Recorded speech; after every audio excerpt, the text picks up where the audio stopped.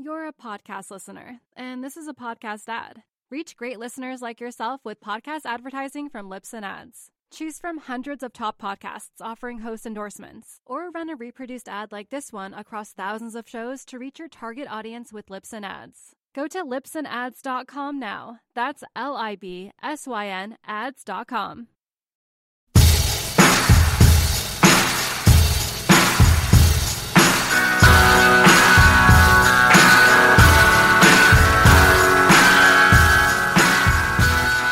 All right, Chaz Smith, welcome back to The Grit for February 15th, 2018. Thanks for having me. This is my second time back since post-debacle, post-dust-up. Reunited. Yeah, and it feels so good. It feels so good. I was hoping you wouldn't say that. In the offices, too. Yeah, right where it went down. Which offices are we talking about? We're at the Surfrider Foundation offices, who are the most wonderfully kind organization on the face of the earth, to have a little dust-up, to have sheriffs come and visit them, and then, even after all that, allow us back in to create our magic here. I was kind of shocked. Tremendous grace and I think character exhibited by Surfrider Foundation. I will say, yeah, this kind of stuff, I mean, it's never in my life, I don't think, have I caused a problem and then been invited back, especially when there is corporations and foundations and whatnot involved. That's the thing. There's a whole board of people. We're not just trying to convince one person, Nope. you know? So yeah, we'll get into that in a second. I also want to say this is our first episode ever being recorded on film, video, digital. It's exactly what the world needs. Do you know why? Why? No, I have no idea. Don't you wish that last episode would have been recorded? I mean, 2 episodes ago? Totally. But There we're you going go. to have to start bringing guests in. That's true. Otherwise, it'll just be incredibly boring. Yeah. So we will have this video of this episode posted on YouTube. So listeners, follow on social media. We'll post links to it, that sort of stuff. The other thing I wanted to mention to you was I set up a rumor email account for people to send anonymous emails to. That's fantastic. Yeah. That makes me really happy. I was getting a lot of emails from people saying like, hey, please don't share my information, or direct messages on Instagram and stuff. So somebody mentioned, they're like, you should just set up an account for people just to chime in whenever they want. So that is on surfsplendorpodcast.com/contact. It's a contact form. And it's anonymous, so you don't even have to put your email in. You're not email. even data mining these helpful souls. There's an option to include your information if you want, and I will credit you as the source, like your website or whatever, if you want that. But otherwise, completely anonymous. And that's a great idea. It's a great idea. Thanks. So anybody who's got any rumors, send them. They don't even have to be true. Rumors. No. Yeah. So Surfrider Foundation, basically. Since we last spoke, you wrote a piece on Beach Grit following up the debate debacle that we had. DebateGate 2018 is what I'm calling it, branding it as. Ashton filed a police report about the quote-unquote altercation. He did. He went to the police. So what happened? I mean, I was minding my own business and got a call from the Orange County, I think it was the Orange County Sheriff's Department, and they left a detailed message to call them back, and they had some questions about an incident. And then so I did call back and had a good 20-minute talk with, he was a detective, I think he said, and I do believe it was with I think he said he was with the San Clemente substation. So I didn't know any of this kind of stuff, but yeah, he just said, hey, so we had a guy come in who said you assaulted him and you don't have to answer my questions, but maybe if you'd like to, we could get this all cleaned up. He told me, he said he'd already talked to David Lee Scales at the time, and I don't think he had said that they had sent sheriffs or detectives or whatever into the Surfrider Foundation, which apparently they did that too. Yeah. So I had a nice 20-minute chat with the man. I got a phone call an hour before you, apparently, and it was the same thing. Police officer, and he's like, hey, basically, are you willing to testify in a court of law? Yeah. About you are the only witness. Are you willing to testify in a court of law about this altercation that took place? And I was like, no, like not at all. Like I'm not even willing to really have this conversation. Like this is a waste of our time. Yeah. He goes, well, he's like, I don't need to take your statement if you're not willing to. And I go, look, honestly, this is not my official statement, but I'll tell you, this is a joke. Like this is a non-altercation. You can listen to the podcast. I retell it as it was.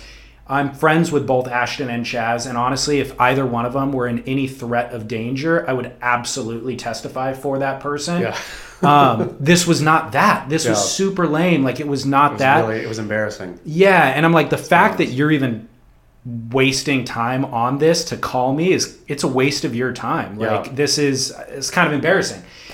And he's like, well, I went by the Surfrider Foundation looking for you because in the initial report, they stated that you worked at Surfrider Foundation. That's amazing. And I was like, oh my God, dude. I was so mortified because for all I know, he comes in and talks to the girl at the front desk and is just like, doesn't explain what the real situation is. So she assumes I'm a deadbeat dad who's not paying his child support. It's funny. It's and exactly the sheriff's what I would coming. have thought. I was mortified, completely mortified. You know, I have a stellar reputation in the podcast community. You do. Yeah, I need to protect it. So I was very concerned just for the Surfrider Foundation that they were even dragged into it, aside from the police's resources and all that sort of stuff. So the reality is Surfrider Foundation donates this space for you and I for free. And I think we abuse the privilege. I abuse the privilege. Abuse the privilege. And so I had also done an interview with the CEO, Chad Nelson, actually Dr. Nelson, I should refer to him as because he is a doctor. So I did an interview with him prior to that debate about, he was basically explaining the offshore drilling situation that the Trump administration has announced the plans to expand. And he's actually in Washington right now lobbying for that. Yeah. I'll just read a statement from their website about that because that's actually worth getting into for a minute. Surfrider says, following the theme of sacrificing the public's favorite natural areas for the benefit of oil and gas companies, the Trump administration has just announced plans to expand offshore drilling in the Atlantic, Pacific, and Gulf of Mexico, except along the coast of Florida, where Trump has major coastal real estate holdings. This is an overreach of past legislation, and the proposal puts our nation's coastal communities, beaches, surf breaks, marine ecosystems at risk of a catastrophic oil spill. It risks $115 billion of national economic revenue if the oil spill occurs. There's 12 times more jobs that are generated by ocean recreation and tourism than by drilling. So for listeners, super important cause. Get involved at surfrider.org. You can donate directly for that cause. You can just become a member for $25 a year. It's really a no-brainer.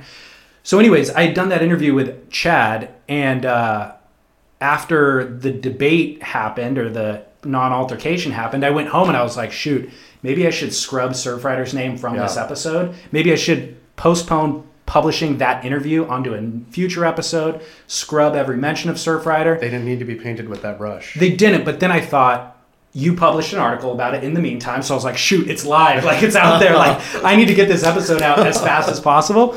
And then I was like, you know what? More people are going to listen to this episode than any other episode, probably.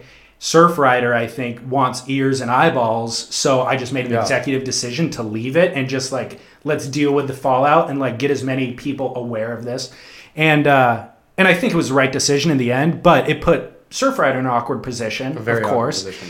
So I think we owe them a huge debt of gratitude. Like, they've really stepped up. They had a meeting about it, and they're like, look, the show's great. They believe in you and I, and they're kind of laughing about the police report being filed. I mean, I will tell you what, that any organization that has that kind of ethos is, to me, I mean, Surfrider really put their money where their mouth was, kind of. Like, I feel that they're all, like, and, you know, and I met Chad briefly, and everybody else I met here, it's a fairly phenomenal organization, I can say.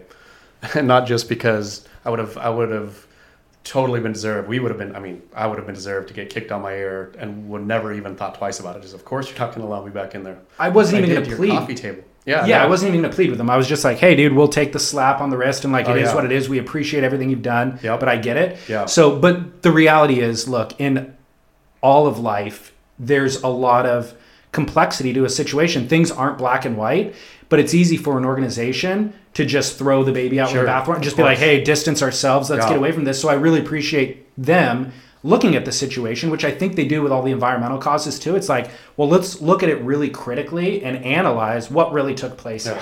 Well, somebody filed a police report over something that was really silly and a waste of resources. But the show's great, and the show has an audience, and we love that audience. And so I think Credit to them. Surfrider.org. Let's talk about the police report. What's your thoughts on it? You know, the whole thing to me was honestly kind of the final chapter in a tawdry book. It was like embarrassing. I had to write about it, right? I mean, for me, absolutely. And anything that happens at Beach Grit, I mean, between me and Derek, between whatever, like I feel that Beach Grit is a real open book, and that's something, again, I think I've said it on the show before, it's something I really enjoy about it, is that there's no, back room where things are getting hashed out. Everything that happens, no matter how tawdry or embarrassing or silly or whatever, is, right there front and center. And so that's why I wrote about it, but it was really... It didn't feel good to write about. The whole thing just felt, it made me embarrassed for Ashton, to be honest, that he would do that. I don't know. I still don't understand what his angle was, because I don't know how that reflects positively on him. In surf, in my decade plus in surf, I've never even heard of anybody going to the police for anything. Even like real solid beatdowns and stuff like that. Like it's just something that doesn't happen, or I haven't seen happen. So I was surprised, and then I was just wondering, how does Ashton think this is going to play out? Like, does he think that? I mean, honestly, when it first happened, I was thinking best case scenario is I go to jail, because then I've got some sweet stories, right? Yeah. Like, how fun would that be? I mean, it wouldn't be fun, but it would be fantastic for stories. And at Absolutely. the end, that's all. More than anything, I love a good story. That would have been a good story. Totally. The way it was is not a good story, right? Like Ashton pressed charges. It's after an already embarrassing tawdry incident, Ashton did something. I mean, to me, the way the timeline went, right, is that I did something super embarrassing by getting way too angry and not presenting myself well. And then Ashton went in and Stab Riders went in and trolled anonymously in Beach Grit's comments, which that was embarrassing. And I was like, oof. And then on top of that, filing charges. It's like, what is he thinking? What's happening here? Like, yeah. I don't know what kind of alternate universe or reality is going on. But yeah, maybe if somebody can explain to me, why that was a good thing, I would happily say, okay, great. Yeah, it's important that we all respect the rule of law in each other's personal space. I just don't get it. I honestly don't get it. Look, if you were a threat to society or a threat to your family members or something, and he was like, hey, there needs to be a track record, paper trail with the police department so that this guy, we can thwart future violence, that would be one thing. This was not that at all. Like, and I don't understand, like you said, what his motivation was personally. But I'll say, though, I will say this. If I scared Ashton that bad, where he went to the police out of an honest, like, I'm scared, then I feel bad. I didn't mean to scare Ashton that bad. I don't think you did. I talked to Ashton that afternoon after it happened, and I was like, Chaz has zero killer instinct, because if he wanted to hurt you, he had every opportunity. Like, he had the jump on you, literally, Ashton. And so I don't think he felt any threat. I don't think he was scared. So I don't know what the legal move there was. Yeah, and maybe it'll come by me. Maybe I'll be hauled off to jail. And maybe, yeah. Funny stories. More than anything, I was just kind of appalled by the misuse of resources. Like, dude, why are you getting the police involved in this? Why are you getting the Surfrider Foundation involved in this? On the drive over here, I was listening to the Adam Carolla show podcast, and he had Joel McHale on, who was on a show called Community with Chevy Chase. And they were recounting how they would get in fistfights. Yeah. Chevy was, I guess, he's an old asshole. And Joel would stand up for the crew, and they would get in fistfights. There was no mention of a lawsuit ever filed. There was no mention of anything. It was just kind of like, once this guy gets out of line, we get in a fight, and then it settles down. And I was like, thank God. I mean, yeah, like getting, I just don't have the time or energy or patience or any of it to ever bring the system in. Like, and I don't know why. Honestly, I don't know why a man would, unless, your family got murdered or something like so severe happened that you needed to, you needed the law to come help you out. Yeah. But bizarre. Strange. Have you heard from the police since, and have you heard from Ashton since? I haven't. When I was talking to the detective, I asked him, one of my first questions was, can I please write about this? And his advice was, don't fan the flames. So, I sat on it for a minute just out of respect for him. Like, I didn't want to in talking to him, he seemed really kind of annoyed that he had to be doing this. But he, once this process got put in place, he had to see it through, right? And so he, had to spend time and energy and all that. And so for his money, I could totally see him saying, like, look at, please, this may be silly. If you make my job more difficult by, fanning these flames, then that, do what you want, but that's not cool. So I sat on it for, like 10 days or something like that before I wrote about it. But after 10 days, I thought, oh, come on, that's as much as I can. Yeah. That's as much as I can handle. But it's funny. I thought when he called me, I couldn't wait to write about it. It's like Surf Ranch, I guess. I thought this is going to be the greatest story ever. Then the more I thought about it, I just thought this is a dumb story, because I'm totally fine. I guess that's the real thing. At the end, I don't mind making myself look like an asshole in stories all day long. I'm happy to be the asshole. I didn't want Ashton to be the asshole, and I didn't know how to write it because it just was what it was, right? Like, yeah. I get pleasure out of throwing rocks at people, kind of, like from a distance and that. But I don't really want to hurt anybody's character, except for Graham Stapleberg. Just kidding, Graham.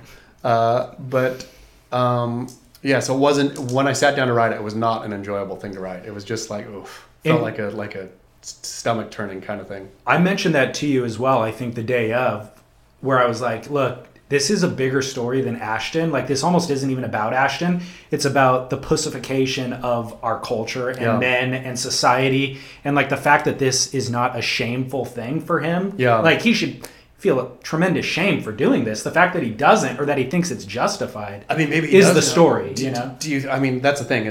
So again, to answer your question, I haven't talked to Ashton either. I can't imagine I ever will. I can't imagine he'll call me. I would love to talk to him. I mean,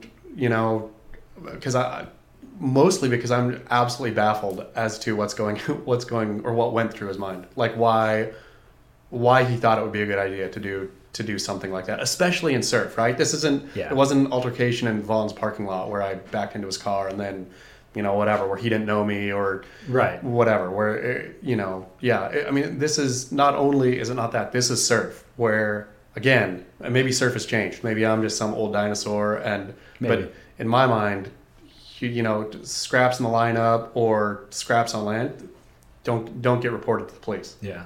Well, I texted Ashton after I got off the phone with the sheriff. I texted Ashton immediately, and I was just like, hey, dude, just to let you know, you'll probably hear it from the police, but they contacted me, asked me if I wanted to testify, and I told them no. And I was like, I hope that whatever you're trying to do, I hope that doesn't affect you negatively. However, in my mind, this is a waste of our time. So I just wanted to let you know, so you heard it from me rather than them. And I've never heard back from him since. Yeah, did he respond to the text? Yeah, I don't know. No. Ashton? Let me know what you're thinking, buddy. It is what it is. Whatever, dude. Moving on. Lots of going on in surfing. Yeah. Outside of DebateGate. Fun stuff. Lots of stuff, man. Yeah. What do you have anything that you want to lead with? No, let me hear what you're leading. I want to chat about the WSL. And Hawaii? Extracting from Hawaii. Yeah. Do you have any backroom gossip? I mean, I feel that there was new news today about... Was there? I felt about, and I didn't get a chance to read it, but it seemed like the Honolulu mayor was kind of back on his heel again. Hey, WSL, please come back. Oh, really? I think so. Okay. Not that they left, but yeah. Okay. Let me give a quick primer for people who aren't up to speed. Kirk Caldwell is his name, the Honolulu mayor. He didn't approve permits for the WSL to move the Pipe Masters from December to January. So I got, again, surf rumor email. I got some info from the North Shore. Apparently, Randy Rarick was always the grease that kept the wheels moving. He was. Kind of representing, he appeased the locals to a certain degree and then appeased politicians and the corporations. When I say appease the locals to a certain degree, he spoke for them, but of course, when you're speaking for any group, there's going to be a portion of the group that doesn't feel adequately represented. There was a vocal group that was pretty furious about Randy Rarick's. And I've got names in this write-up of who those people are. So Randy Rarick sold his stake in the WSL, or the ASP, which then became the WSL. And those who purchased it have farmed out a lot of the labor contracts to the mainland suppliers, including trying to push out the Hawaiian Water Patrol team. Yep. So locals are pissed. Simultaneously, there's been some internal investigation into corruption at City Hall involving the police department. I don't know if you saw any of this, but just a quick detour from Hawaii News Now, which I don't know how reputable that source is. Hawaii News Now is I think that's their like NBC affiliate or whatever. Oh, that's is it like really? Totally legit. Okay. Yeah. Okay, cool. So there's charges against the police chief, Louis Kealoha, and his wife, Deputy City Prosecutor Catherine Kealoha. Quote, the U.S. Justice Department claims that the couple's abuse of power was to cover up a massive incident of financial fraud, and both pleaded not guilty to various crimes. U.S. Attorney Alana Robinson said the husband and wife team were so desperate to fund their lifestyle and maintain their self-possessed status as Honolulu's power couple that they swindled hundreds of thousands of dollars from banks, credit unions, and some of the most vulnerable members of the community. It was an issue during the 2016 mayoral election, which led Mayor Kirk Caldwell to appoint more aggressive police commissioners that eventually made a highly controversial deal with Kealoha in January that paid him $250,000 to retire. So there's all this pressure on the mayor's office basically to do everything by the book because of all that corruption and not play favorites with any corporations, no matter how long their relationships have been intact. This is a nice nugget right here. Okay, cool. The corporation being the WSL has been doing business on the North Shore for 50 years. It's like Kirk Caldwell can't just push their permit to the front of the line because he'll look like he's playing these old, Banana Republic kind of politics. So on the flip side of all of this, there's a lot of local entities on the North Shore who've been campaigning for permits to use the beach during the wintertime. The North Shore is prime wintertime real estate. So the city created provisions where you can't have back-to-back contests on the same stretch of beach or even the same coastline in consecutive days. And the WSL already has other events during those timeframes. Pro Junior events, the Vulcan Pipe Pro, the Pro Junior events at Sunset and Pipe. The Vulcan Pipe Pro is considered a WSL event, right? It is. Yeah, that's what I thought. Yeah, it's like a WSL 1000 or something, but it is. So that's the point, is they have events stacked throughout the month of January, and they're saying, let's put the Pipe Masters in January. But this was my question initially, which I guess I should have asked publicly, but I was always thinking, if the Vulcan Pipe Pro is a WSL event, as well as the Pipe Masters, why can't they just kick the Vulcan Pipe Pro to December, where the Pipe Masters used to be, and throw they have both. The WSL already holds both permits, right? So the question is, you're saying, why can't they? Who is they? WSL. Because can the WSL just say, we filed a permit under this name and now we're changing it to this name? Sure, unless Volcom, and I bet maybe that's what it is Volcom either has that permit and the WSL sanctions that event. It is a sanctioned event. It's a sanctioned event, but Volcom probably owns the permit. Right. Okay. But my point was also just maybe the city requires that there's a deadline to do that by or whatever, and they didn't meet the deadline. But that's the funny thing. Like to me, in the commentary about this whole, kerfuffle. Is it kerfuffle or kerfluff? The first one. Kerfuffle. Okay. Based on Tom Curran's Instagram handle, it's kerfuffle. That's what confused me. That's why you see it all the time. Yeah, exactly. But surfers were really getting up in arms, or not. I don't know about surfers, but some commenters were really getting up in arms in various sites about how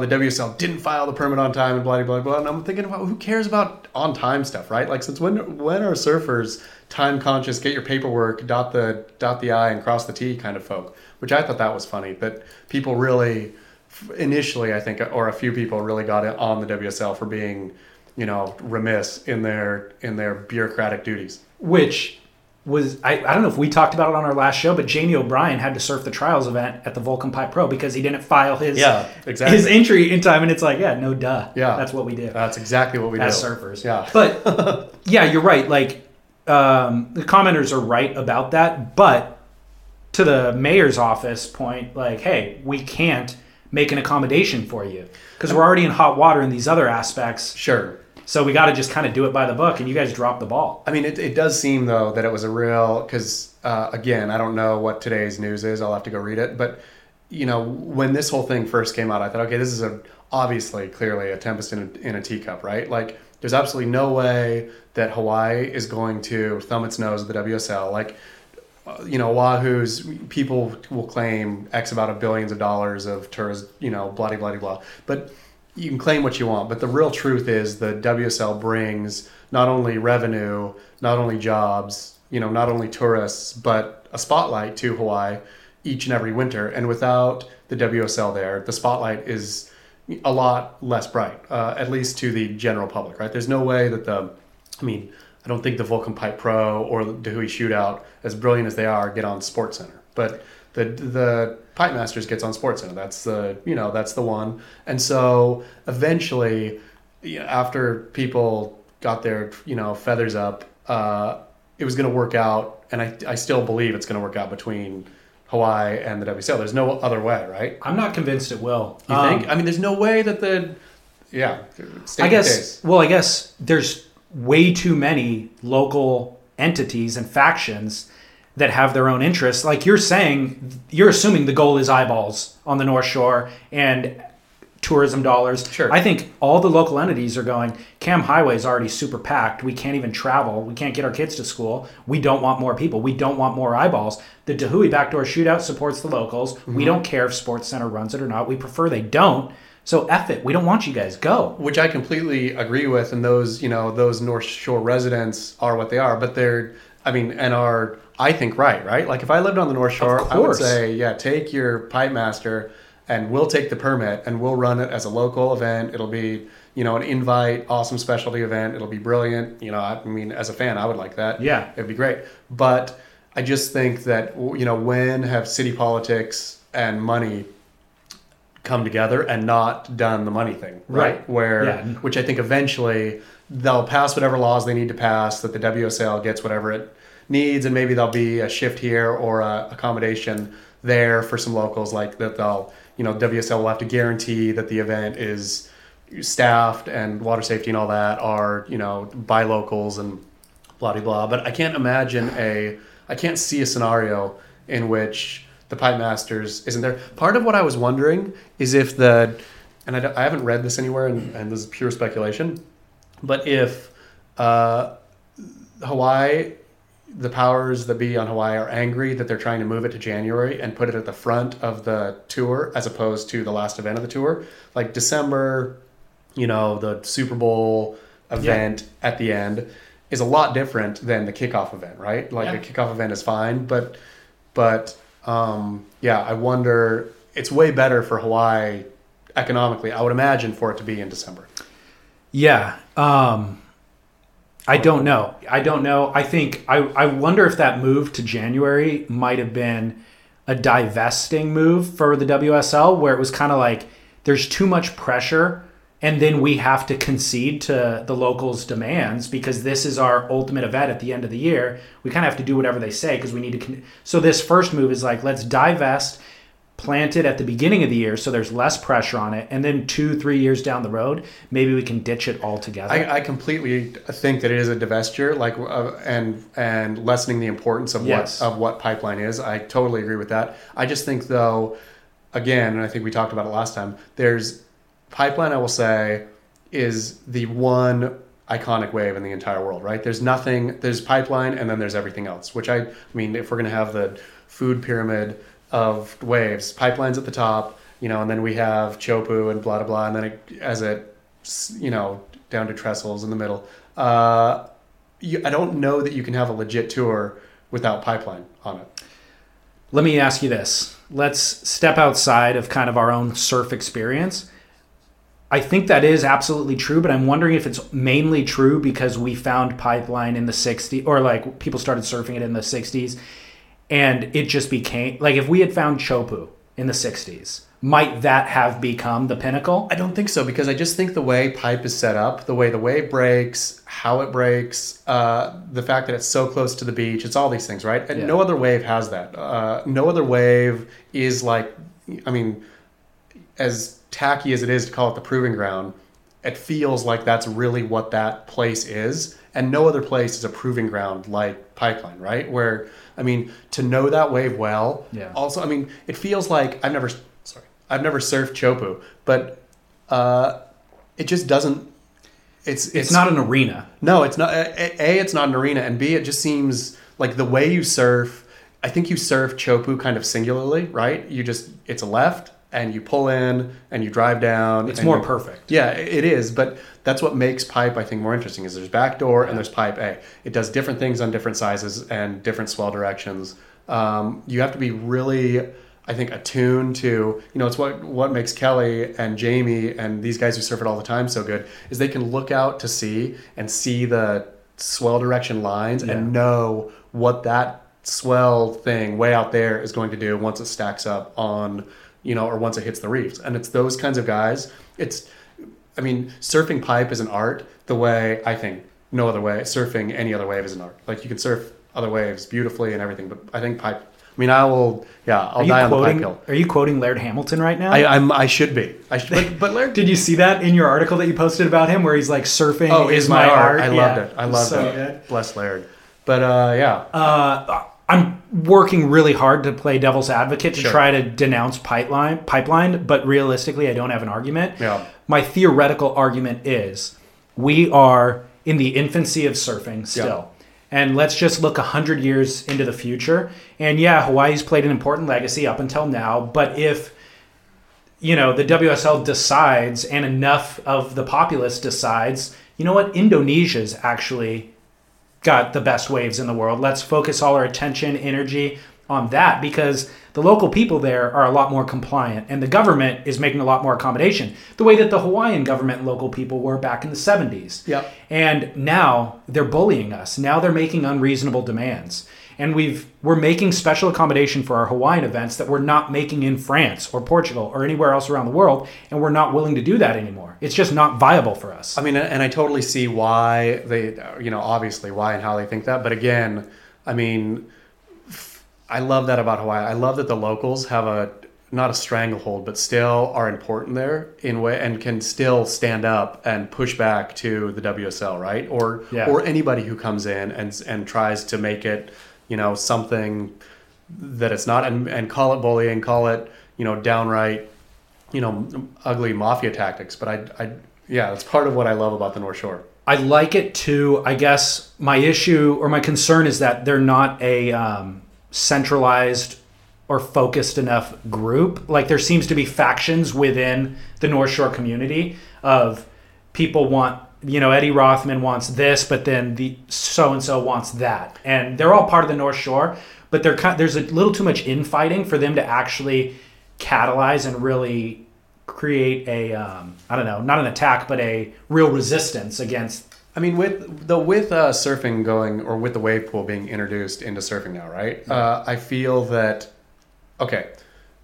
they've kind of split, the whole thing it's not broken, but it's really different now. Mm-hmm. I think before the wave pool, I think everything had to be run similarly, right? There only had to be, or it was important that there was the same amount of, wild cards per event for fairness and things like that. I think now that the wave pool's there, the whole thing, so now surfing can be all kinds of different ways, right? So I would love to see them have, they're having the Surf Ranch event and then just let Pipeline be Mad Max, have it be 50 pipeline specialists throwing down, mixing it up, have run 8-man heats, just make it crazy. Because why not? Now we have all ends of the spectrum now. So why not just let Pipeline be the wild Hawaiian dystopia that it is? It's kind of what the Red Bull Cape Fear event is. Yeah.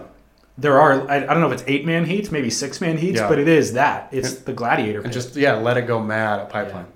When you're hiring for a small business, you want to find quality professionals that are right for the role, and there's no faster or effective way than through LinkedIn Jobs. Your time and capital are precious, and there is a powerful resource that can help you focus on what you're good at and integrate people into your team seamlessly to help grow your business. LinkedIn Jobs has created the tools to find the right professionals for your team efficiently and for free. LinkedIn isn't just another job board. Everyone is already on LinkedIn with their resumes and references, and now LinkedIn has designed a hiring platform to connect you with candidates specifically qualified for the job that you post about. More than 1 billion professionals meticulously organized to connect people by skill set to help us all advance our position. 2.5 million businesses already use LinkedIn for hiring, and 86% of small businesses get a qualified candidate within 24 hours. It's that fast, easy to use, and effective. LinkedIn Jobs can help you write job descriptions, filter the right person to you, and give you the tools to help you interview them like a pro.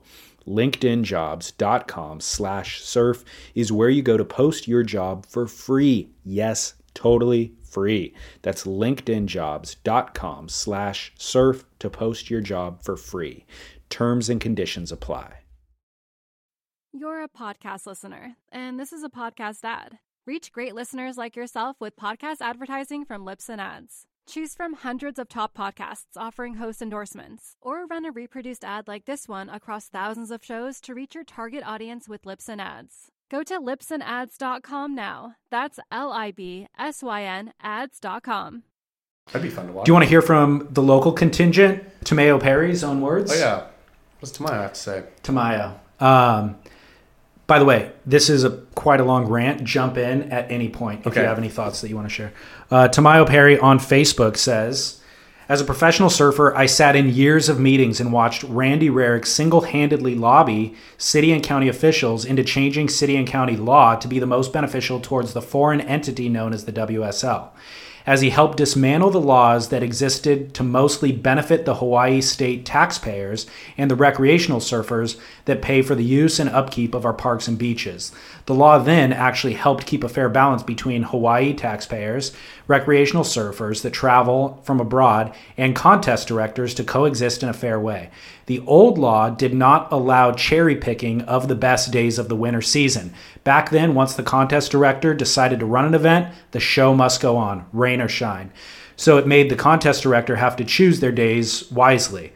It also helped process the competitors very quickly and efficiently, thus finishing the competition quickly, and thus returning the parks and beaches back to the taxpayers of Hawaii.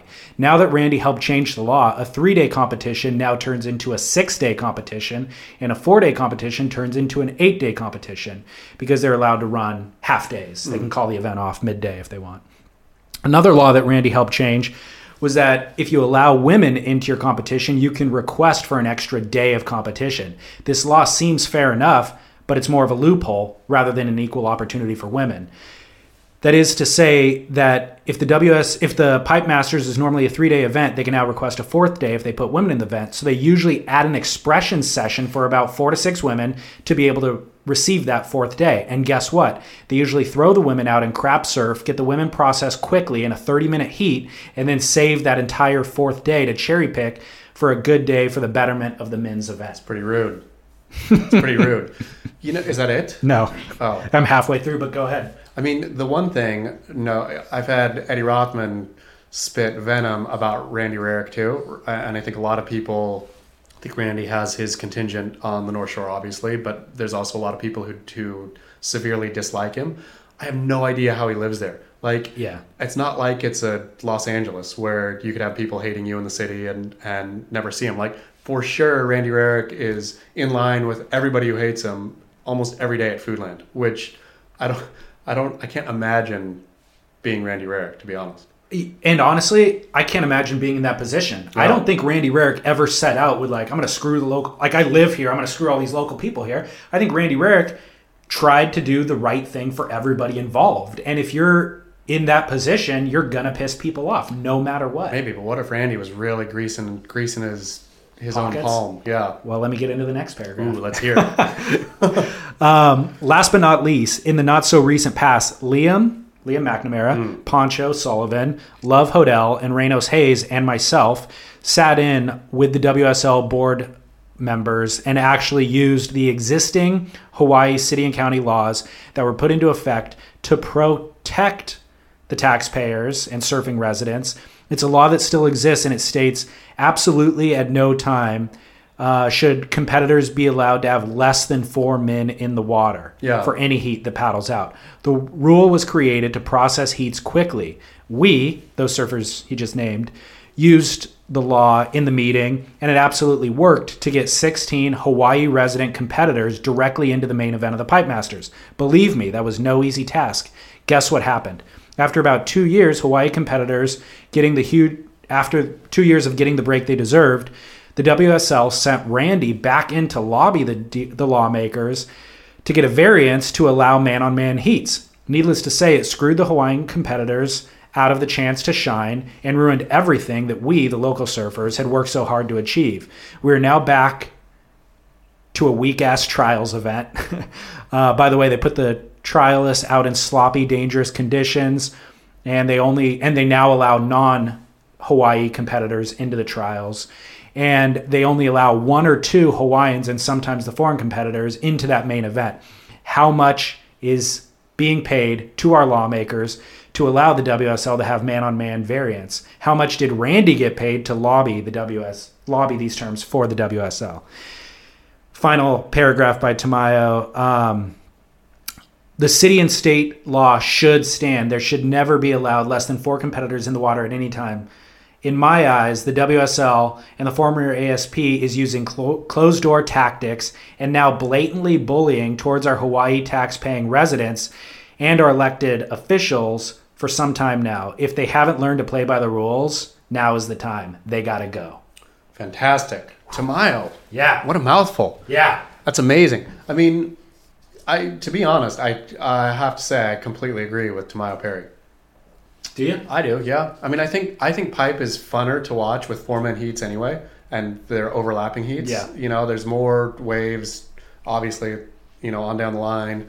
And I think that, again, to my own detriment probably, I love the Hawaiian pipe wildcards. I know they don't often go far, right? I know all the stats of they don't do any better than anybody else, even the pipe specialists and all that. But I love watching those guys surf pipeline. And to me, the 16 men in the draw is what made pipeline so fun. Like when I wrote Welcome to Paradise, I remember going up to that board and you see all the WSL or ASP surfers at that point against the Hawaiian wild card, and Chloe Andino's going up and he's got to be shaking in his boots. Or Dane Reynolds, I remember, had to surf against Jamie O'Brien in round 1, heat 1, right? And I think that year Jamie won, but usually the WSL guy will win. I mean, as the numbers play out, but still, it just makes it a fun. How often do you get to see that? A kind of green,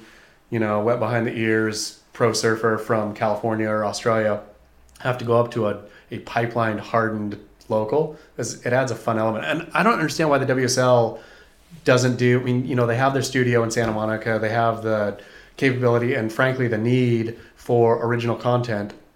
Why aren't they going and profiling these Hawaiian locals? And you could almost do like an American Idol thing every year or like the Olympics do, and have all these stories. A lot of those guys are amazing and have amazing stories, and it'd be fun even for the casual viewer to get to know some of these Hawaiian pipeline specialists. And maybe I just have too big a soft spot for pipe and for the locals there. But yeah, to me, there's not even a good guy and bad guy here. I mean, it's just very clear. Like the WSL should have never messed around. They should have kept it 16. I think that's where they went bad, is by cutting the 16 trialists out, or 16 wild cards out. I think there's 2 different things happening simultaneously.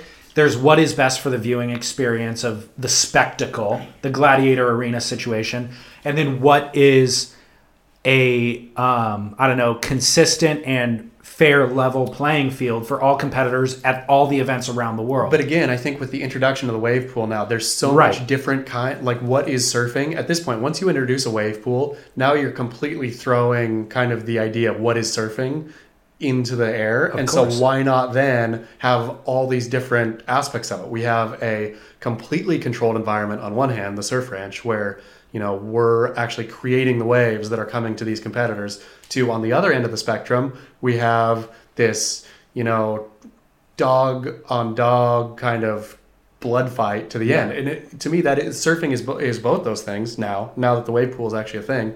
So why not showcase them both? So it seems like what's happening is it's factioning off, and there will be predictable wave pool type events throughout the world, and wave pool is one of them, but maybe there'll be a lot of ocean events. But in conditions that are kind of more predictable and where everybody gets a fair shake. And those rules apply in the wave pool as they do in Fiji and as they do at Trussell. I just named 2 events that got canceled. Yeah. But and then maybe the pipe thing becomes a specialty event. Because I was going to argue, I don't want to see the 16 wildcards because there's not 16 wildcards allowed in Brazil. So why would you allow it in one place or the other? Except, you're right, pipe is special. Yeah. Pipe is a unique thing. You need to make special accommodation. Well, if you're going to make special accommodation, then it kind of needs to be its own event. You can't really lump it in. There's no similarity between the pipe event and the wave pool event. But there's almost zero. But here's what I'll say. Exactly. But since when has surfing been about being fair? Surfing is one of the least fair things in the entire world. I mean, it's, nature dependent. It's, surfing itself, not even competitive surfing. You and I go out to the beach, right, to go surf. We get totally skunked. I could be sitting here and not get a wave. You could be sitting there and get a wave. Surfing is unfair, principally unfair. So to try to make it fair somehow, to say that because Pipeline has this, then Brazil deserves this or needs this, because these guys have that, then over here something else has to happen. Surfing is unfair in its very nature. So let it be unfair. Let the events, let each one of its events almost be for my money, if each one of the events was almost treated as a specialty event that were strung together for the tour, where to be the best surfer in the world, you have to be able to fight 8 guys in the water for Pipeline. You have to be able to surf a mechanical wave well, I guess now. You have to be able to, I would love them so much to throw out a contest at Snapper with everybody in the water, and not all the competitors, everybody.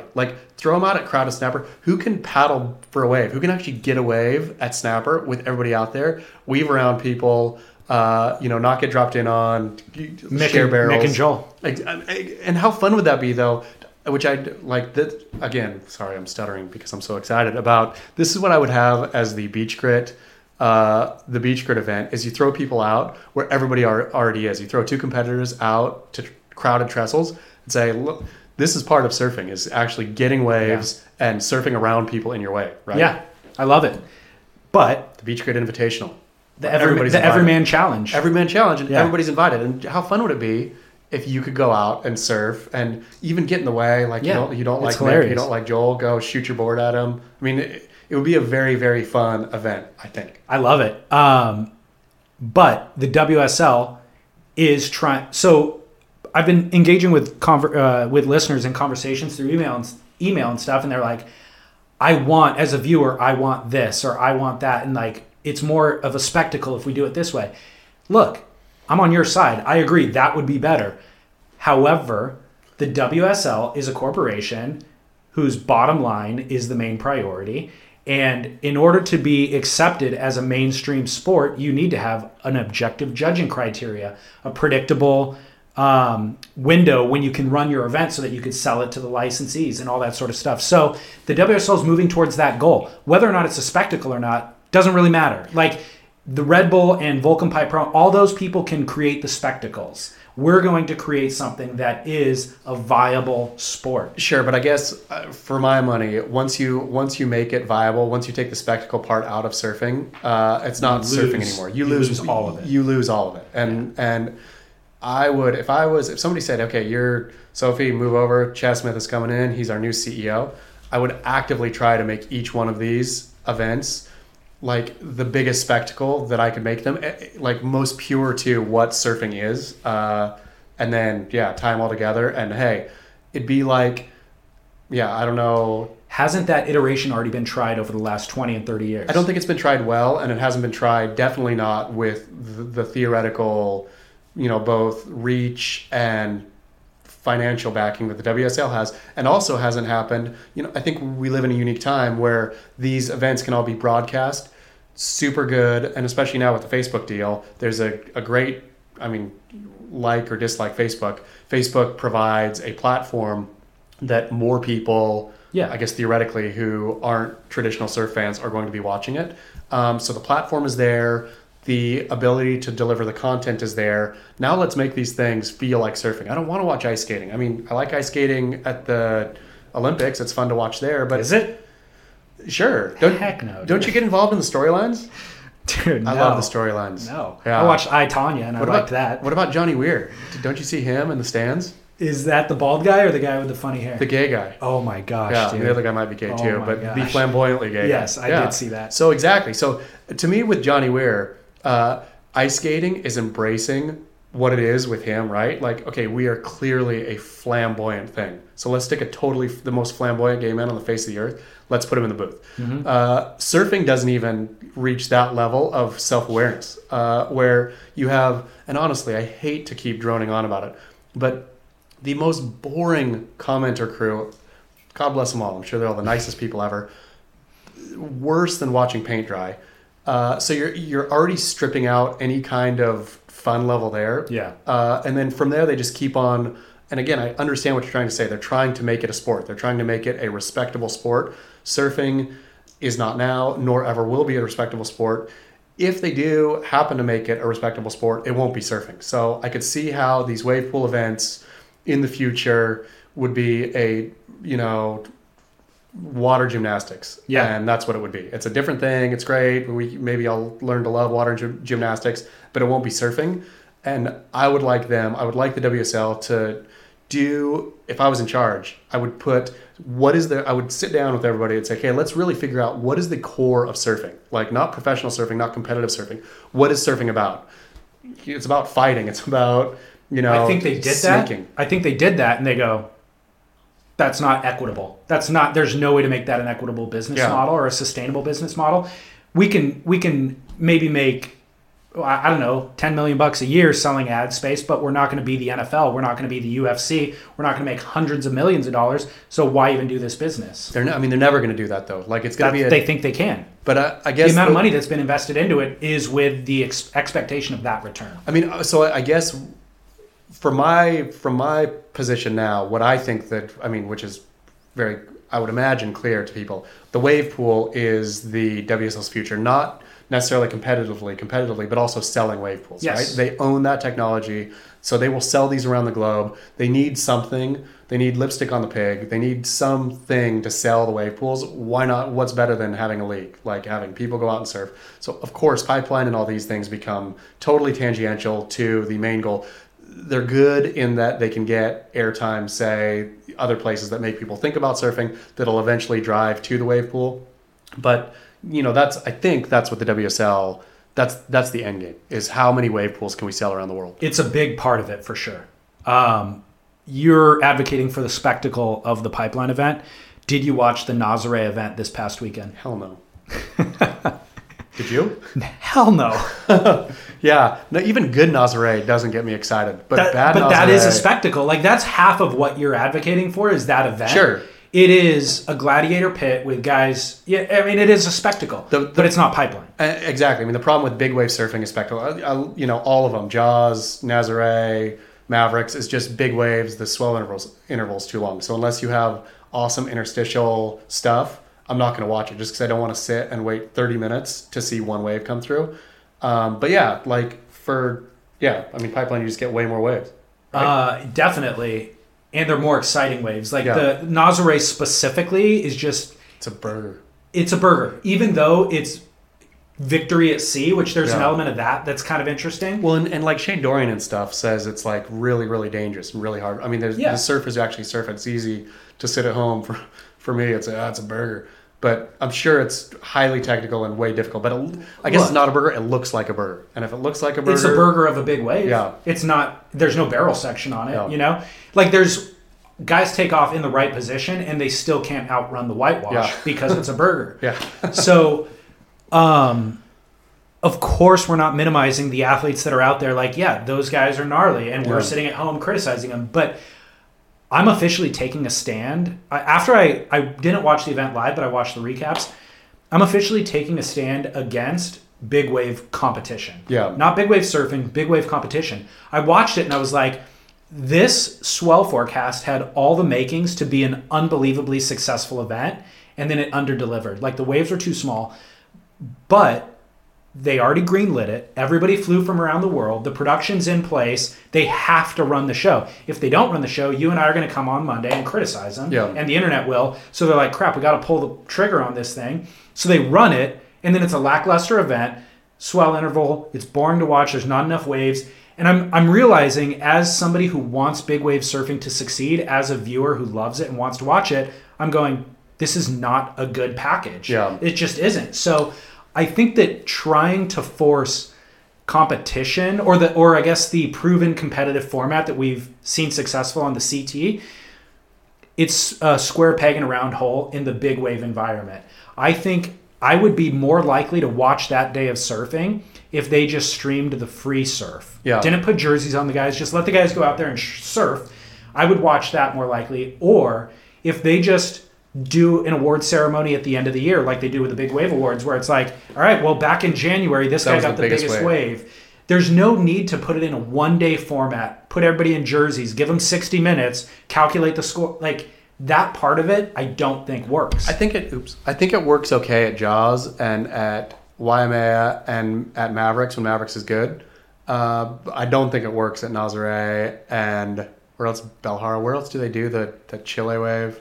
Well, they don't anymore. There's Punta Lobos. Now it's Puerto Escondido, Jaws, Yeah, so Mavericks. Puerto Escondido would be a fun... Because it barrels. Yeah. But even then, I don't know that that's more exciting than watching the free surf version of it. That's true. You know what I mean? Yeah. And I agree with you. The Jaws event was insane the last 2 years because they got the best possible conditions and the best possible. So if everything aligns perfectly, then it works. It just shouldn't be a tour. I think if everything aligns perfectly, then you can have a Jaws like the Eddy, right? I mean, the fact that the Eddy runs when it works and it doesn't run and they don't trot people out and they don't try to have a tour around it. It just is what it is. So yeah, if they had the Eddy, a Jaws event, and have a Nazare event or whatever, they should just have them stand alone. You shouldn't be, they shouldn't have a big wave championship tour. I was advocating for it. When they're putting it together and they're trying to make it work, I was all in. And I tried to watch a number of events, and then they don't run certain events throughout the year. And it was kind of like, now that you built this expectation, I expect you to deliver. And then the delivery's been lackluster. It's really hard or to follow. Intermittent. It's hard to follow. Then it runs, and we don't even really care for some reason. So I just realized, I was just like, no, square peg round hole. I'm anti-competition now. Or end of the year recap competition is the way to go. I think I'm not anti-competition. I'm anti-tour. I'm all for the one or two events that deserve to be held a year because the conditions are there. Yeah. Like that's fun, and that's fun to talk about, and it gives a couple days of excitement. But I think the biggest challenge there though is then how do you green light it and get everybody there on time? Once you commit to that, the swell might dissipate. And if it does dissipate, then it's just, you're treating it like a loss leader. If it dissipates, you're like, that's why the Eddy is so smart. You just don't run. Like they shouldn't have run that Nazare event. I know, wasn't there. But it's easier for the Eddy because everybody's already on the North Shore for 2 months straight. Yeah. They just have to drive down the highway to get there. You don't have to fly around the world. That's true. Okay. Give me 2018 through 2019 recommendations for the WSL. I saw you make a claim that you think there should be a new location on tour. Well, where? Where did I say? Oh, Yemen. Yeah, I totally think they should go to Yemen. It's the World Surf League, and I feel the world is well underrepresented. It's a good point. Yeah. So give me the sales pitch for Yemen as a surf destination. Well, it wouldn't be that great. It's great. It's a great country. Everybody should go. Stop bombing Saudi Arabia, et cetera, et cetera. But no, I was just trying to think, okay, if we could crack open here, if we could crack open and really think where in the world would you want to see people go beyond just the waves? And Yemen, I would love to see culturally. I would love, not only is it beautiful culturally, but I would love to see the professional surfers on tour, like trying to figure out how to navigate, different militias and terrorist groups and sorting out, their transportation. It'd be a fun movie, a fun show. How are the waves? They're fantastic. Yemen has great, and obviously nobody surfs, so it's perfect. But I surfed some super, not WSL level fun, but some good trestles like waves. And then the island of Socotra has fairly phenomenal waves, which is closer to the Horn of Africa than Yemen. It's way out there at sea, but it gets phenomenal lefts. Socotra. Is that a surf destination already? No. Okay. Yeah. Well, you've surfed it. Yes. Would that WSL event in Yemen perhaps save or bolster Yemen's economy? I don't think so. I don't know how much the WSL brings in. How much do you think the WSL brings in? When there's talk about WSL bringing X amount too. Like I will argue all day that in Hawaii, Yeah. it's more than just the actual physical amount they bring of dollar bills. But like in Yemen, I mean, you got to figure what it would be like $200,000 of money that would go to the local population to build the scaffolding. And I mean, honestly, if it was, I don't know, a good or a substantial amount of money, a viable amount of money, Fiji would have them back this year, right? Yeah. I mean, the reason they're not in Fiji is because Fiji was partially funding. They were getting like government funding to run the event. So I would imagine the WSL isn't actually bolstering the community or I don't the think so. economic. I think a lot of what the WSL brings, I would imagine, is tangential stuff. Yeah. Where Fiji doesn't need more, but Fiji would want more tourists, you would think. I mean, right? Unless they're already at capacity. I don't think so. I mean, maybe Tavarua is at capacity, but I can't imagine Fiji is right. Hey, tourists, we're done. Well, so then, but that's the point is the surfing tourists that the WSL is bringing all want to be on Tavi. Yeah. Like they're not going to go to Fiji and wander the city. You Yeah. know? Or they might just on the entry and exit. My biggest thing that I want for 2018, 2019 WSL to change is judging. And you mentioned figure skating, Yeah. right? So listener sent me a note and it was like, dude, the figure skating, they run their whatever, their route or their, what do they call it? Lap? Sure. They run their lap. Routine. That's not routine. That's what it is. They run their routine and they have to then go into a private room in front of a camera and the judges review the routine. They actually don't view it in they view it in real time, but they don't write down a score haphazardly before the next guy catches a wave or runs their routine. They actually review it all, make a critical analysis, write down the scores, collaborate. Then they post the scores on a screen for the skater to watch, and they televise their reaction to seeing the score, which makes a spectacle for the viewer to see them respond. How fantastic would it be I've thought this for a while, how great it would be if they didn't score during the heat, if afterwards they scored now no more does the scale get thrown off. You have the entire body of work right there. I think that was my idea originally. You probably was it your idea? Yeah. I think it was. Yeah. Let's go to the tape. Right. Yeah, but for sure, that would be the best way to do it. And also, I think, again, I've been calling for a minute you've got to have a level of difficulty as part of so you can surf a wave perfectly and, not do anything real and get a X score. You could surf it, just the scale needs to have difficulty of what you're doing factored in, and it doesn't right now. No, it doesn't. So I agree with you. There's no point in scoring the event live anymore. Yeah. There was prior to cameras and review and all that sort of stuff, but now there's no need for it. So let's let the two surfers surf for 30 minutes. At the end of that 30 minutes, we will review it. Yep. Also, the judges should be in a soundproof booth. At this point, I guess, if you're doing the judging after the fact, the soundproof part doesn't matter. I think the judges should not be, I think the judges should not be there and shouldn't be with each other. Like the judges should be almost at home. Yeah. Or wherever, like they could go to a cubicle somewhere. WSL could set up different cubicles around wherever they are, go in, punch in their score, and be completely unmoved by anything else. Exactly. At the end of the heat, again, Pipe Masters, final exchange, Jeremy Flores needs an 8.3. In 16 seconds, he gets the wave at backdoor. The judges shouldn't know that he needs an 8.33 in that scenario. Yep. That's where the soundproof booth or the removal comes in handy. Yep. Where it's like, no, I'm just going to watch him surf the wave as compared to John John's waves. I also don't know what John John got on his waves, but this one looks slightly better than those. 8.6. Yep. But knowing that he needs the 8.33 and having the beach roaring and seeing, it's just... You're subject to all of that. I mean, I've seen, the times I was been to Pipeline and you see a wave from the beach and it looks like the most amazing thing you've ever seen. You think, how is that not a 10? And then you go back and watch it and think, oh, that wasn't that great a wave. No, but it was the sound and the roar. It was the energy and the excitement and the whole thing, which that stuff should never factor into a score. Of course. Yeah. Yeah, I don't know why they bring the judges out, to be honest. I don't know what... Because we've always done it. It's just tradition. Yeah, but... That's all. Yeah. It's time for that tradition to go away. Yeah, I agree. All right. It's a brave new world, Facebook world. That's right. Well, Chaz, I want to offer the opportunity to introduce a new segment today. I don't know if you prepared for this segment. This segment is titled Chaz Bitches. Perfect. Yeah. Yeah. It's a play on Like Bitchin', Yep. the website that once existed. So good, that website. I just thought you had lots of things to bitch about, and I see it on beachgrit.com oftentimes. And so I wanted to give you 90 seconds to sound off. I won't even respond. Okay. Just whatever you want. So here's the thing. You sent this to me, and I was thinking of all the things I wanted to bitch about, and then I was thinking each one of these makes me sound like an old man. And so, That's the point. It's old man bitch. And so then I thought, well, the thing that I'm most mad about is when people bitch, kind of. And in future episodes of Chaz Bitches, and this one can be held just up to show my hypocrisy. But it makes me real angry and frustrated internally that Americans don't have the word whinging, right? I mean, did I say Americans? Yeah, Americans don't have it. Australians have whinging.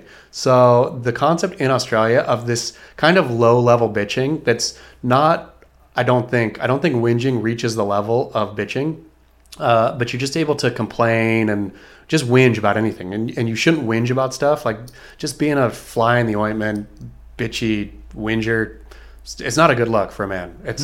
It's as bad a look as going to the police when somebody jumps across a coffee table at you.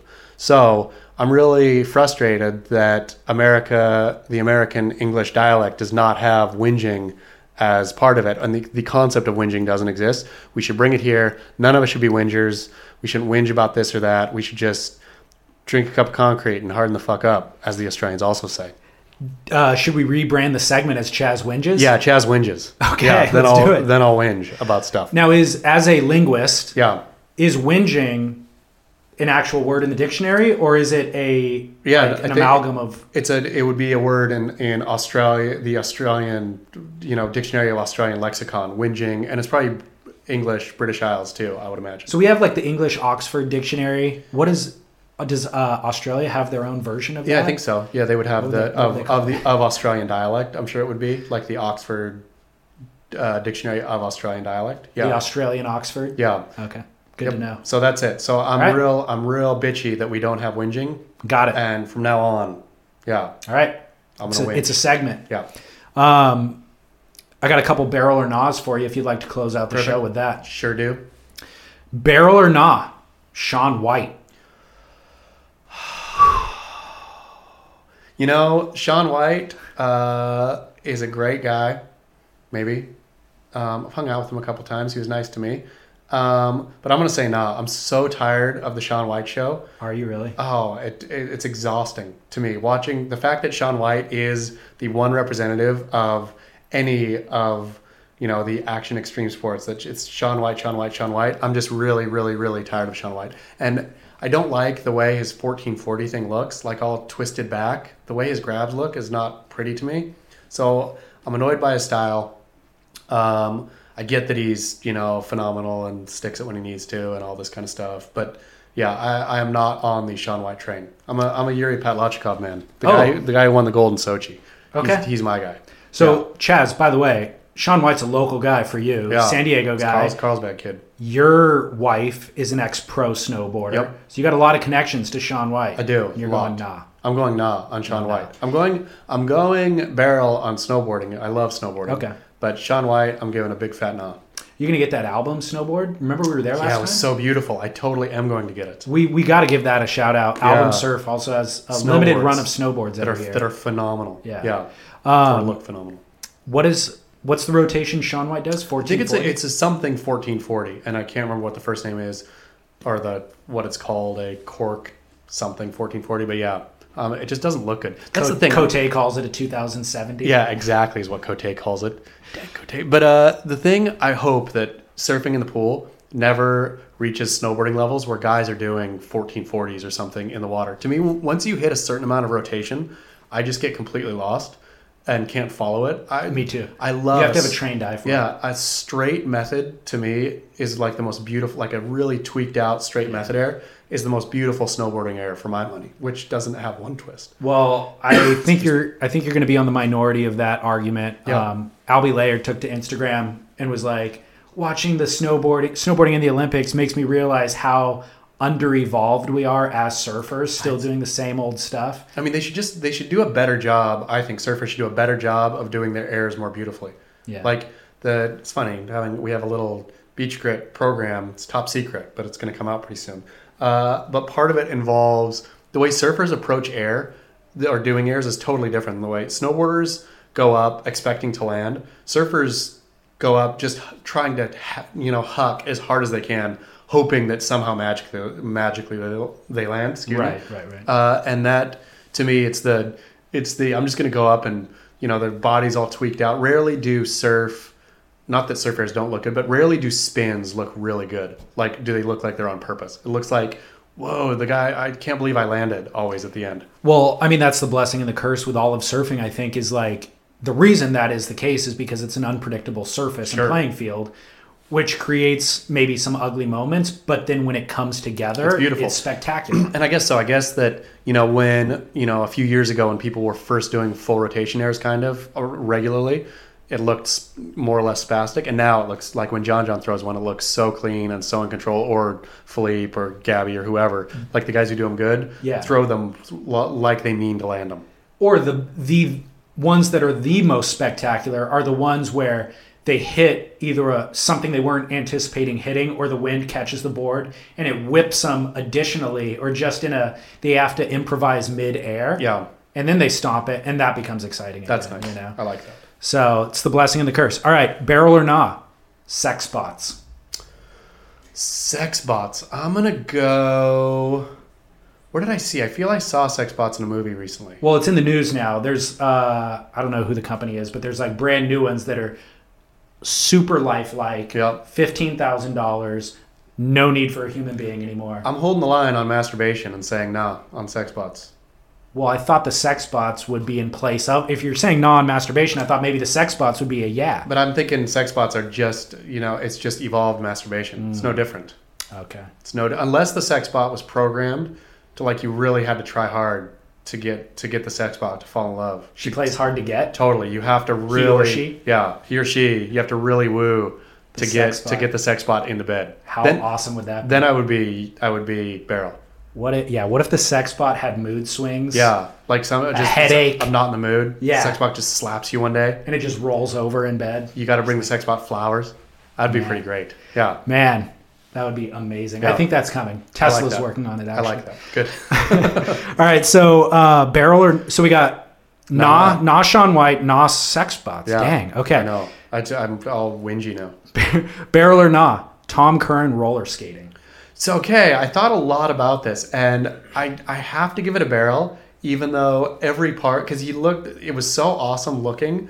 Like, when I first saw it, Aki and Tom Curren are going to go roller skating. I thought, oh, come on, don't make these guys do gimmicky stuff. Like, don't roll them out like old broken down horses and just make them do gimmick shit. But both of them looked so funny and good roller skating. Because that was their heyday. Yeah. They came about with the roller skating era. And that's the thing. I thought they were going to go out and like awkwardly stumble around on their skates. But both of them, especially Aki, I thought. Aki looks like he roller skates all the time.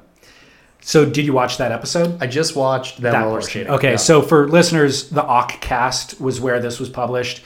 Aki's interview kind of web series started out as a podcast. He interviewed Tom Curren. Is it not a podcast anymore? They still do the audio podcast version, but now it's a video. They also video and then work in a lot of stuff like that. Okay, skits. Okay. And I would argue now it's a visual platform medium because this is the most entertaining part about this. Yeah. Isn't Aki's interview skills? It's watching them roller skate. Sure. You know what I mean? And watching that old like archival footage of Curren is insane. Anyway. 2 years ago at the Boardroom Show in San Diego, Tom Curren showed up on roller skates. Fantastic. See? Unsolicited. Just like bought a ticket. Maybe he got a gifted ticket, but he showed up in the venue at Del Mar. On roller skates. And skated the venue. And so that's why that segment worked beautifully, because it wasn't a gimmick. No. They both actually roller skate and apparently liked roller skate. Like they must have been chatting one time and said, oh, I roller skate. Do you roller skate? Yeah, let's roller skate. So again, I thought it was going to be a full gimmick. It was clearly not gimmicky at all. Beautiful. Which is the genius of Tom Curren. Bravo. Yeah. He's insane. Kerfuffle. And then I don't know if you saw this. I posted it on Instagram. He named his skimboard Super Dave. Oh, brilliant. I haven't thought about Super Dave in forever. Not only does he name his skimboard, but he names it Super Dave. So, like, It's so good. when dude. was the last time Super Dave was even in the news? Super Dave Osborne? Yeah. He does episodes of Comedians in Cars Getting Coffee with Jerry Seinfeld. Okay. I think he has 2 episodes on there. Okay. But he's not like, I don't think he's really working. or No, anything. Super Dave Osborne had a cartoon. Remember the Super Yeah. Dave cartoon back in the day? Yeah. Oh. Somebody did chime in and say Super Dave is the guy who shaped that skimboard or built it or something with Curran. I'm gonna claim it's Super Dave Osborne. Well, that's what I was like. Yeah. Well, dude, Super Dave who built the skimboard just ripped his name, Yeah. his nickname off Super Dave Osborne. So I'm not Exactly. acknowledging that. Yeah. But amazing name for a skim. Fantastic. All right, so that's a yeah. All right, back in the yeah column. Yeah. Barrel or not, Kelly Slater correcting people's grammar on Instagram. Anybody who corrects anybody's grammar on Instagram, to me, is the biggest nah ever. Okay. Like, I loathe grammar correcting. See, I do too, but when Kelly does it, all of a sudden I'm in. I mean, it's funny, I guess. Have but you seen that he's been doing it? No, what is he? Is he like there? I haven't even seen it. Your. Is it- He's Oh. correcting. You'll see him regularly Yeah. in posts correcting people's your. I don't think he's actually the grammar Nazi. I think he's Okay. knows that it's a funny gimmick. You know? Kelly being an ironic grammar Nazi, I'm totally. If that's what it is, then I'm straight up barrel. I'm the biggest barrel ever. I agree. I think he's I'm a been choker trolled barrel. so much by so many people that he's just like, F it. I'm going to Yeah. start trolling randos. Great, good with- on you. Good yeah. on you, Kelly. Yeah, that's that's funny. good. The grammar Nazis deserve to be trolled and embarrassed out of the room. I'll tell you what, there's a part of me that wants to correct people at times. However, we're all going to make mistakes. Sure. I always end up, obviously, I don't have an editor that Yeah. reads everything that I put out there. So it's like I end up making mistakes too. And then I'm just a hypocrite. And that's the So thing. The people who are, it's back to being unself-aware of like really going out after other people's grammar where clearly everyone's got mistakes. And I get the your there. Like there's big glaring ones that sure it's it's confusing. Even sometimes it's better if we stick to those. Yeah. But yeah, I don't know. All right, Kelly Slater, that's a yeah. Yeah. Kelly, for the record, I swayed Chaz from a nah back to a yeah. I'd totally so you're barrel welcome. if you're doing it ironically. You're welcome, Kim. Slater. Ironical. All right, Chaz, in closing, how do people contact you? You can email me at chaz@beachgrit.com if you want to. I'm on Instagram at Reports from Hell or always at beachgrit.com. How many Instagram followers do you have now? I think it's like 140 or something. I thought it was higher. I thought it was up in the 50s, 150. 150,000, that is. For Yeah, this. yeah. How's, I don't know, maybe 145? how is it being an Instagram celebrity? Well, that's the thing is, I mean, I don't think you get Instagram celebrity status until you get 1 million. Oh, really? I feel, right? Okay, I don't know. It feels like 1 million. Then once I get 1 million, I'll let you know how it feels. Can you monetize it? No. I mean, maybe. At 1 million, you could. Yeah, maybe. People ask me fairly regular, or I don't know about regularly, but sometimes if I would promote this or that product, which I haven't yet. Why not? Because it's bad advertorial. If there was a product that I really felt good about, that they wanted me to, then I would be all in. Yeah, I'm not going to ever, not a beach grit and not on my Instagram, push something out that I don't actually like myself. It's not bad advertorial. I mean, it doesn't have to be bad advertorial. No, is my point. I'm sitting here hawking health insurance on the podcast. But I believe in health insurance. And, well, exactly. And life insurance. Yeah. Yeah, that's the thing. I mean, what has been brought to me is not the level of, if somebody brought me life insurance, I'd be all in. Yeah, I need some. You want to hear the sales pitch? Yeah. All right. I do want to hear your feedback on it. First of all, they got a hold of me. Yeah. It's a company, they have offices in San Diego. But the whole model is you get incentivized, like with your car insurance. If you're a good driver, you get good driver discounts, right? So with this, it's kind of like you get incentivized for living a healthy lifestyle. So you can't just sign up for their program. You have to qualify for it. And it's like if you're a marathon runner, that's a certain incentive. They run blood work and things like that to verify all of these things. But they reached out to me because they were like, dude, we're big in the running community and the swimming community, Ironman, stuff like that. But we're interested in surfing because obviously you have to have an athletic kind of lifestyle to get into surfing. And I'm like, well, I looked into it. I'm like, super legit. If you have life insurance, you save money by doing it this way. For sure. It seemed like a slam dunk. I'm like, Yeah. my listeners benefit. I benefit. I believe in the company. Yeah. Like forward thinking company. And it's like they're alleviating the burden on the healthcare system. How do people respond? Love it. Oh, yeah. Dude, so they contact me. They're like, we've got tremendous response.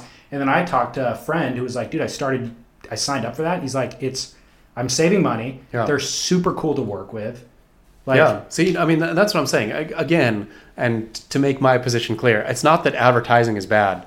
It's that advertising products that you don't believe in. I think that everybody's done that for so long that it's this low bar now that everybody just expects everybody, or anybody publicly kind of to shill whoever's paying them. Yeah. Where I think if we all dialed it back and said, no, I will not sell your I won't even talk about your product unless I actually believe in it, then everybody benefits, because you actually believe in this health insurance and it's actually good. I mean, I'm sorry. Well, yeah. Is it health insurance? No, it's life. Life insurance. So it's like, look, if you need life insurance, save yourself some money, Sure. use this, and then it supports the show. If you I would like to know from the life insurance people how healthy surfers are compared to runners. Like, are surfers just all filled with gross superbugs from surfing, toxic, bacterial waters, or are they pretty good comparatively? That's a good question. Could we interview the life insurance guy? We'll ask him how they are. Totally. How they're doing. Okay. Here's my other concern, though. As I've kind of started negotiating these partnerships and stuff, it's like my thought was I'm going to go non-endemic, right? Sure. And like these guys are a great fit. But then I realized when people are actually using the product, I am directing dollars outside of surfing. Yeah. So I think it's a smart thing for me to take non-endemic dollars to fund the show, because then they don't care if you get in a fight with Ashton on the show. Sure. Who gives a crap? Yeah. But now when I'm directing dollars outside the industry, I kind of have a conscience about that. So then I was thinking, well, maybe to solve that, I do like affiliate programs with endemic brands where it's like, hey, donate a wetsuit, we'll raffle it off for free. That way you get publicity out of the show. Beautiful. I'm not taking your dollars. You're just giving away a little product, but you get the same amount of publicity as the non-endemic paying to Beautiful. I love it. solve the problem. I love paying it back to the industry too. You know what I mean? Yeah, completely. Yeah. The surf industry as dysfunctional as it gets, but God bless it all. All right. We solved the advertorial Yeah. quandary. It's only bad advertorial if you don't believe in it. I agree. We benefit. The company benefits. Listeners benefit. Beautiful. All right, dude. Well, send surf rumors. surfsplendorpodcast.com/contact. Anonymous rumor mill. Beautiful. Yeah. And then, of course, huge shout out to the Surfrider Foundation for getting our back, standing behind the show. We really appreciate it. Surfrider.org, $25 a year. I subscribed. Good for you. Based on this whole thing, it made me think, oh, man, those are the kind of people we need. Totally. Somebody that looks at the nuance of the situation and finds out what to do. And invites me back. Exactly. So surfrider.org. And then, of course, surfsplendorpodcast.com, where we post videos, photos of everything that we discussed in the show. Comment section. And then we'll post this on beachgrit.com as well. I'll be there. All right, man. Chaz, until next week, get barrel.